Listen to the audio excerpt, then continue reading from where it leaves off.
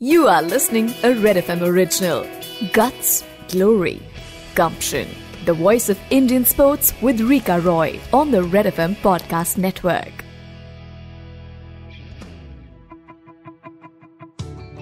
Tejinder, thank you very, very much for joining me on the podcast Guts, Glory, Gumption, where we are talking about the preparation for the Japan Olympic Games and also talking about how the next generation of Indian athletes are right now preparing at several centers, even as we face the COVID lockdown and several other disturbances that are coming in your way of preparation. Thank you very much for joining. सबसे पहले हमें ये बताइए कि Olympic qualification से इस वक्त आप कितने दूरी में हैं, क्योंकि you are one of the best medal prospects for India if you qualify. हाँ जी, बिल्कुल। जैसे लॉकडाउन से पहले मैं बहुत अच्छा चल रहा था। 22 मीटर हर सेशन में मैं थ्रो कर रहा था। और अभी जैसे मेरा फेडरेशन कप हुआ है, मैंने इधर किया था 2058 और मुझे क्वालिफाई के लिए चाहिए 21-110। कितना टाइम लगेगा आपको वो क्वालिफिकेशन मार्क रीच करने के लिए? मुझे लगता है भी 1-1.5 महीने के अंदर अंदर मैं कवर कर दूंगा ये सारा। ओके। और ये जो मार्क कवर करने के लिए जो ट्रेनिंग की जरूरत है इस वक्त, आपको वो ट्रेनिंग मिल पा रही है? क्योंकि हम काफी सारे कोविड डिस्ट्रप्शंस देख चुके हैं पिछले 1 साल में, अभी भी काफी सारे अनसर्टेनिटीज है हमारे सामने। अभी ये ट्रेनिंग के लिए हमें टर्की भेज रहे हैं, मुझे लगता है इसी वीक चले जाएंगे। खासतौर टर्की में क्या सुविधाएं आपको मुहैया होगी वहां पर जो कि यहाँ पे नहीं है? अभी देखो, अभी इधर वेदर थोड़ा गर्म हो जाएगा, फिर रिकवरी कम हो जाएगी बॉडी की, जितना वर्कआउट करेंगे हम, तो उधर थोड़ा वेदर ठीक रहेगा और हमें कंपटीशन भी मिलेंगे उधर टर्की में, यूरोप में। उस चीज का बहुत बेनिफिट होगा ये। और ये जो आपको भेजा जा रहा है, ये मिनिस्ट्री के तरफ से भेजा जा रहा है? हाँ जी, ये SI की तरफ से भेजा जा रहा है। और आपकी टीम में कितनी बड़ी टीम होगी जो आप टर्की जा रहे हैं प्रिपेयर करने के लिए? इसमें जैवलिन वाले हो गए, 400 मीटर के हो गए, और शॉर्ट पुट का मैं अकेला ही हूँ। अकेला आप शॉर्ट पुट जैसे एक स्पोर्ट परस्यू करते हैं, कभी आपको अकेलापन महसूस होता है? इतने बड़े फील्ड में आप अकेले इंडियन हैं जो कि ना सिर्फ पार्टिसिपेट करते हैं बल्कि मेडल के सारे एक्सपेक्टेशंस आप ही के ऊपर रहता है। हाँ जी, अब अभी मुझे लग रहा है इंडिया के मेडल के बहुत चांस है, जैसे जेवलिन में लगा लो, शॉर्ट पुट में भी है। और इस बार रिजल्ट बहुत अच्छा होगा सभी इवेंट्स का, तो देखो क्या बनता है ओलंपिक्स में। क्यों आपको लगता है कि इस बार बेहतर रिजल्ट होगा? पहले क्या कमियां थी जिससे नहीं हो पाई? कमियां देखो, day by day, year by year सभी जो टेक्निक्स है जो वो इम्प्रूव होती जा रही है सभी की। अब देखोगे हमारे जेवलिन के चल रहे हैं रैंकिंग में, वर्ल्ड रैंकिंग में, वुमेन जेवलिन चल रही है, डिस्कस चल रही है, शॉर्ट पुट वर्ल्ड रैंकिंग में चल रही है। इस चीज से पता लग जाता है भी रिजल्ट अच्छे आएंगे सभी चीज का। और टोक्यो में आपका जो फील्ड रहेगा, सबसे ज्यादा कंपटीशन किससे मिलने वाला है? कौन सी कंट्री से आपको मिलने वाला है? टोक्यो में जैसे USA हो गया, USA के 3-4 थ्रोअर हैं 22 वाले, और न्यूजीलैंड हो गया, यूरोप के हैं 1-2, मेन USA है जो अच्छा चल रहा है आपके टाइम पर। तेजिंदर, जब हम आपको देखते हैं शॉर्ट पुट करते हुए तो कभी कभार लगता है कि you are a superman with a super power. कभी लगता है कि that you really have that super power in you? जैसे शॉर्ट पुट है ना, इसमें हमें स्ट्रेंथ की बहुत ज्यादा जरूरत होती है, क्योंकि उसका वेट 7 किलो 260 ग्राम होता है ना। उसे दूर फेंकने के लिए, डिस्टेंस इंक्रीज करने के लिए हमें स्ट्रेंथ भी बहुत अप करनी पड़ती है। तो जो एक शॉर्ट पुटर होगा, आपको आम एथलीटों से वो अलग लगेगा ही। और हमें पता है कि आपने जब स्पोर्ट्स करियर शुरू किया था, शॉर्ट पुट आपका पहला ऑप्शन नहीं था, आप क्रिकेट खेलते थे और क्रिकेट से आप शॉर्ट पुट में आए। ये ट्रांजिशन कैसे हुआ? बेसिकली जैसे मैं स्टार्टिंग में क्रिकेट खेलता था ना, और मुझे मेरे डैडी बोलते थे भाई आप वो इवेंट करो जिसका आप इंडिविजुअल कर सको। इतनी बड़ी कंट्री में सिर्फ 11 लोग पार्टिसिपेट करेंगे, जी। क्रिकेट के लिए। पर मेरे डैडी का शुरू से ये था भी आप जो भी इवेंट करना है इंडिविजुअल करो। शुरू से आपके फादर का ही ये पुश रहा है कि आप एथलेटिक्स का एक इवेंट करें ताकि ज्यादा से ज्यादा चांसेस हो आपका शाइन करने का। हाँ, आप मेहनत कर सकते हो भाई, इतने का क्वालिफाई है, आप पूरी की 100% मेहनत आप कर सकते हो उस पर। एथलेटिक्स में काफी सारे इवेंट है, तो शॉर्ट पुट कैसे आपने चूज किया? मेरे ना चाचा जी करते थे, गुरदेव सिंह जी, वो शॉर्ट पुट करते थे। उनको देख देख कर ही मुझे लगता था भी ये मैं भी कर सकता हूँ शॉर्ट पुट ही। और हाँ जी। आपका क्या उम्र था जब आपने क्रिकेट से शॉर्ट पुट में ट्रांजिशन किया? कितनी टाइम लगी आपको ये ट्रांजिशन करने में? मुझे लगता है मैं तब 12-13 साल का होऊंगा जी, या 14 का होऊंगा, तब मैंने शॉर्ट पुट स्टार्ट कर दिया था। तो करीब करीब आप 12 साल शॉर्ट पुट कर रहे हैं। मुझे तकरीबन हाँ जी हो गए होंगे 15-16 साल हो गए होंगे। और पहली बार मेडल किस टूर्नामेंट में आपका आया था? और क्योंकि मैं ये सवाल आपको पूछ रही हूँ कि एक जब मेडल आ जाता है तो खिलाड़ी को पता चल जाता है that this is where my path is and this is where I need to be. मुझे लगता है मेरा 2008-9 में स्कूल नेशनल में मेडल था जी, ब्राउन्ज मेडल था। उस वक्त आपको पता चला था कि यही मतलब शॉर्ट पुट ही आपका करियर होगा? हाँ जी बिल्कुल। एक जुनून होता है ना भी मैंने इंडिया रिकॉर्ड ब्रेक करना है, तब है ना इस चीज का होता है। बस वो उसी जुनून में आदमी प्रैक्टिस करते जाता है।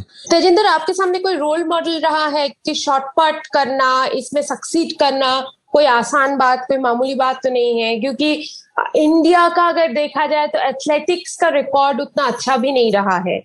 हाँ जी। तो आपके सामने कोई रोल मॉडल रहा है क्या? वैसे जैसे यूएसए का रेयान क्रूजर है, उसकी मतलब मुझे ना टेक्निक बहुत अच्छी लगती है शॉर्ट पुट की। इस दौरान कोई फॉरेन कोचेस के साथ भी आपने ट्रेनिंग किया है जिन्होंने कुछ अलग तरीका आपको बताया होगा थ्रोइंग के बारे में? नहीं, मैं शुरू से मुझे हो गए 6-7 साल हो गए, मैं महेंद्र सिंह ढिल्लो सर के पास ही कर रहा हूँ जी। और एशियन गेम्स में 2008 में आपका गोल्ड मेडल आया था, फिर कॉमनवेल्थ गेम्स में भी आपका मेडल आया था उस साल ही? नहीं, मैं उस साल नहीं आ पाया।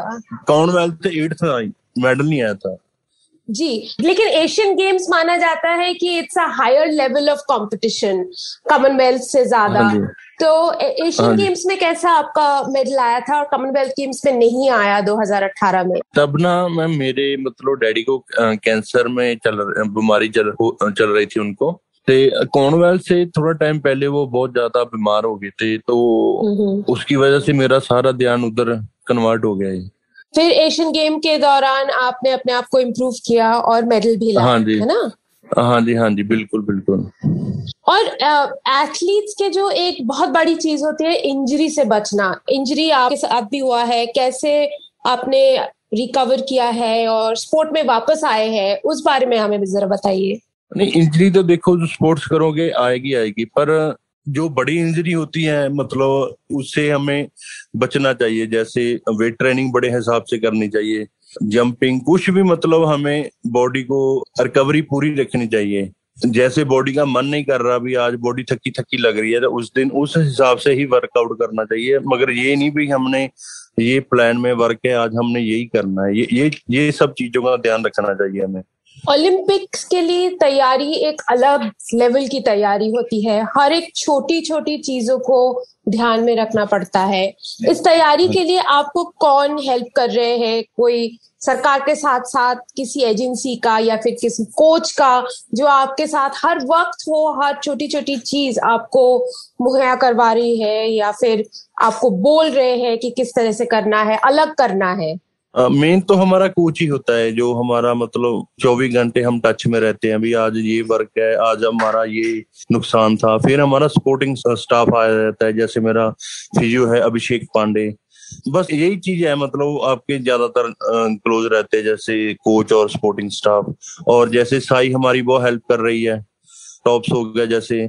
फिर मेरा अभी OGQ में हुआ है, वो भी हेल्प कर रहे हैं। तेजिंदर, हमें बताइए कि OGQ या टॉप से किस तरह की हेल्प आपको मिलती है ट्रेनिंग और प्रेपरेशन के लिए? जैसे हम फॉरेन ट्रेनिंग कहीं भी कर सकते हैं, जो हम सप्लीमेंट खाते हैं उनके बिल हम जमा करा कर हमें पैसे मिल जाते हैं। ऐसे मतलब कई चीजें हैं। टॉप 50,000 पर मंथ देती हैं हमें। इस चीज से बहुत फर्क पड़ता है। या इस चीज से आपको ट्रेनिंग में बहुत ज्यादा आसानी हुआ है क्या? तभी तो मैम 22 मीटर फेंक रहे हैं। अगर हमने वर्क चेंज किया है, इम्प्रूवमेंट की है, इस चीज से ही बहुत फर्क पड़ता है ना। डाइट अच्छी हो जाती है, मतलब हम बाहर से एक्स्ट्रा भी खा सकते हैं। तेजिंदर, हमें एक चीज बताइए, आप अभी टर्की जा रहे हैं प्रेपरेशन के लिए, और जो कंपटीशन में आपको क्वालिफाई करना है वो क्या वापस आके इंडिया में करना है, या फिर आप विदेश में ही किसी कंपटीशन में हिस्सा लेंगे जिसके जरिए आपको ओलंपिक क्वालिफिकेशन मिलेगा? वैसे मेरा मेन टारगेट है जी इंटरस्टेट, पर मुझे लगता है अभी उधर कोई कंपटीशन मिलेगा मैं क्वालिफाई कर लूंगा जी। बाहर कोई कंपटीशन मिलेगा? हाँ जी, हाँ जी, हाँ जी। और इस वक्त अगर आपके इवेंट का देखा जाए शॉटपुट में, कौन से कंट्री का सबसे ज्यादा परफॉर्मेंस अच्छा रहा है, दबदबा रहा है पिछले कुछ सालों में? यूएसए। तो क्या आपका टारगेट रहेगा कि यूएसए को बीट करना? जी बिल्कुल, मेरा बिल्कुल टारगेट रहेगा भी मैं उनके बीच में फंसूं जाकर ही। तेजिंदर, एक चीज हमें बताइए, ये जो यूएस के शॉट पुटर्स होते हैं, ये इंडिया के शॉट पुटर से कितना फर्क होते हैं? क्या उनमें है जो हमारी कंट्री में अब तक नहीं था, या फिर जो आपको अचीव करना है? फर्क ये है, 1919 में हुआ था वर्ल्ड रिकॉर्ड 23-12 का, रैंडी बार्नस का, वो भी यूएसए का था। तो वो तब से इतनी तकड़ी थ्रो मार रहे हैं, उनका मेंटल लेवल ही सेट है भी हमारा, हमने 23 मीटर मारना है ना। और हमारे इंडिया में अभी मतलब 7-8 साल में लगने लगा ये 20 मीटर। तो इस चीज का बहुत फर्क पड़ता है। एक और चीज से भी क्या फर्क पड़ता है, मेंटली आप कितना स्ट्रांग है, मेंटल एबिलिटीज कितनी है? बिल्कुल बिल्कुल। अभी मैं आपको बात बताता हूँ, जैसे मैंने 29-2 का इंडिया रिकॉर्ड किया था। जो हमारे एथलीट इंडिया कैंप से बाहर ट्रेनिंग कर रहे हैं, मतलब उनके माइंड में ये सेट आ गया भी हमने इंडिया रिकॉर्ड करना 21 मीटर का, तो उन्हें 20 मीटर कुछ नहीं लगेगा। अगर मैंने मान लो 22 मीटर का इंडिया रिकॉर्ड कर दिया तो उनके दिमाग में 22 मीटर सेट हो जाएगा, फिर उन्हें 21 मीटर कुछ नहीं लगेगा। इसी तरह से लेवल अप होता है किसी भी चीज का। अभी मान लो नीरज ने 88 मीटर का इंडिया रिकॉर्ड किया है, और अभी आप देख लो 80 मीटर वाले कितने प्लेयर हो गए हैं। इस चीज का बहुत फर्क पड़ता है। तो बेसिकली एक किसी को ये यार्ड स्टिक बनाना होता है और बाकी सब पीछे चलते हैं। मतलब एक बार अगर आप यार्ड स्टिक सेट कर लेते हैं तो बहुत सारे पीछे खिलाड़ी है जो कि उस टारगेट को लेके आगे बढ़ते हैं। हाँ जी, हाँ जी, बिल्कुल। तेजिंदर, हमें बताइए कि ये जो आपका अभी दौरा चल रहा है, पीछे लॉकडाउन रहा है, साई में कई एथलीट्स को घर भेजा गया है, उस दौरान साई में रह के ट्रेनिंग करना, क्योंकि अभी कोविड चल रही है, आपको कितना आसान लगा? कभी डर नहीं लगा कि कोरोना वायरस के चलते आपका सेटबैक भी हो सकता है, कोरोना भी हो सकता है? तो हमें बताइए कि इस माहौल में ट्रेनिंग करना कितना डिफिकल्ट था? बड़ा मुश्किल था जी। पहले 3-4 महीने तो ट्रेनिंग ही नहीं करने दी इन्होंने, क्योंकि ग्राउंड वगैरह सब बंद कर दिए। और दूसरे नंबर पर मैं उस टाइम फिट बहुत चल रहा था जी, मतलब 22 मीटर एवरेज थ्रो कर रहा था। और जस्ट एक दिन पहले, कंपटीशन से एक दिन पहले हमें इवनिंग बताया भी कल को कंपटीशन भाई नहीं होगा। उस चीज का बड़ा एक मतलब माइंड पर असर गया। अभी इतना फिट था, थ्रो लग जाती, क्वालिफाई हो जाता है ना। तो ये लॉकडाउन बड़े मुश्किल से ही निकाला ये अंदर रह रहकर। एक तो बाहर नहीं जाने देते थे कहीं भी, बाहर रूम में रहना है बस। जो जितना वर्कआउट हम उधर हॉस्टल में होता वही कर पा रहे थे। और घर वापस जाना, आप इस बीच घर जा पाए हैं, अपने रिश्तेदारों से, पेरेंट्स से मिल पाए हैं? नहीं, मैं साल में बस एक बार ही गया हूँ छुट्टी लेकर, वो भी 5-6 दिन की। ओके। और वो उनका रुख कैसा रहा है कि इस कोविड के बीच आप साई हॉस्टल में हैं, आप वहां पे लॉकडाउन के अंदर है, वो क्या कहते रहे आपको? जैसे मेरे डैडी की डेथ के बाद मैं मदर अकेले रह गए घर पर। तो उस चीज का मतलब मुझे टेंशन रहती थी भी मम्मी अकेले, पर वो हमेशा मुझे बूस्ट अप करते थे भी चलो थोड़ा टाइम ही रह गया, अभी मेहनत करते रहो, कोई बात नहीं है। हाँ, ये बहुत फैमिलीज के लिए बहुत डिफिकल्ट होता है। और आपने कहा कि आप जिस दौरान लॉकडाउन हुआ उस दौरान बहुत अच्छे थ्रो कर रहे थे, बहुत अच्छे फिट थे, लेकिन ये जो लॉकडाउन हुआ, आपने किसी मेंटल ट्रेनर या फिर किसी साइकोलॉजिस्ट का हेल्प लिया अपने आप को मेंटली स्ट्रांग रखने के लिए? नहीं जी, हेल्प तो किसी का नहीं लिया, बस वो कोच साहब रहते थे हमेशा भी, वो कहते हमें अच्छा करना है, प्रैक्टिस नहीं जोड़नी है, बस उसी चीज से बूस्ट हो गई। तेजिंदर, इस साल बहुत सारे इंडियन एथलीट्स टोक्यो ओलंपिक्स के लिए क्वालिफाई किए हैं। आपको लगता है कि एथलेटिक्स में मेडल, जो कि ओलंपिक्स को हम कहते हैं स्ट्रॉन्गर, फास्टर, हायर के नाम से जाना जाता है, लेकिन इंडिया एथलेटिक्स में काफी पीछे रहे, क्योंकि इंडिया के ज्यादातर मेडल्स आए हैं शूटिंग में, बैडमिंटन में, पर इस साल लगता है एथलेटिक्स चमकेगा? जी बिल्कुल, इस टाइम जो इस बार ओलंपिक में मुझे लग रहा है भी कम से कम 4-5 मेडल की हम आस कर सकते हैं, भी आ सकते हैं ना। सिर्फ एथलेटिक्स में? हाँ जी, एथलेटिक्स में, हाँ जी। मतलब 2-3 तो हम मान सकते हैं भी आएंगे, है चांस आने के। आपसे बात करके बहुत खुशी हुई Tejinder, and I hope that you are able to qualify very very soon and get us a medal from the Tokyo Olympic games. Thank you very much and all the best. Thank you जी। You were listening a Red FM original. Guts, Glory, Gumption. The voice of Indian sports with Rika Roy on the Red FM Podcast Network.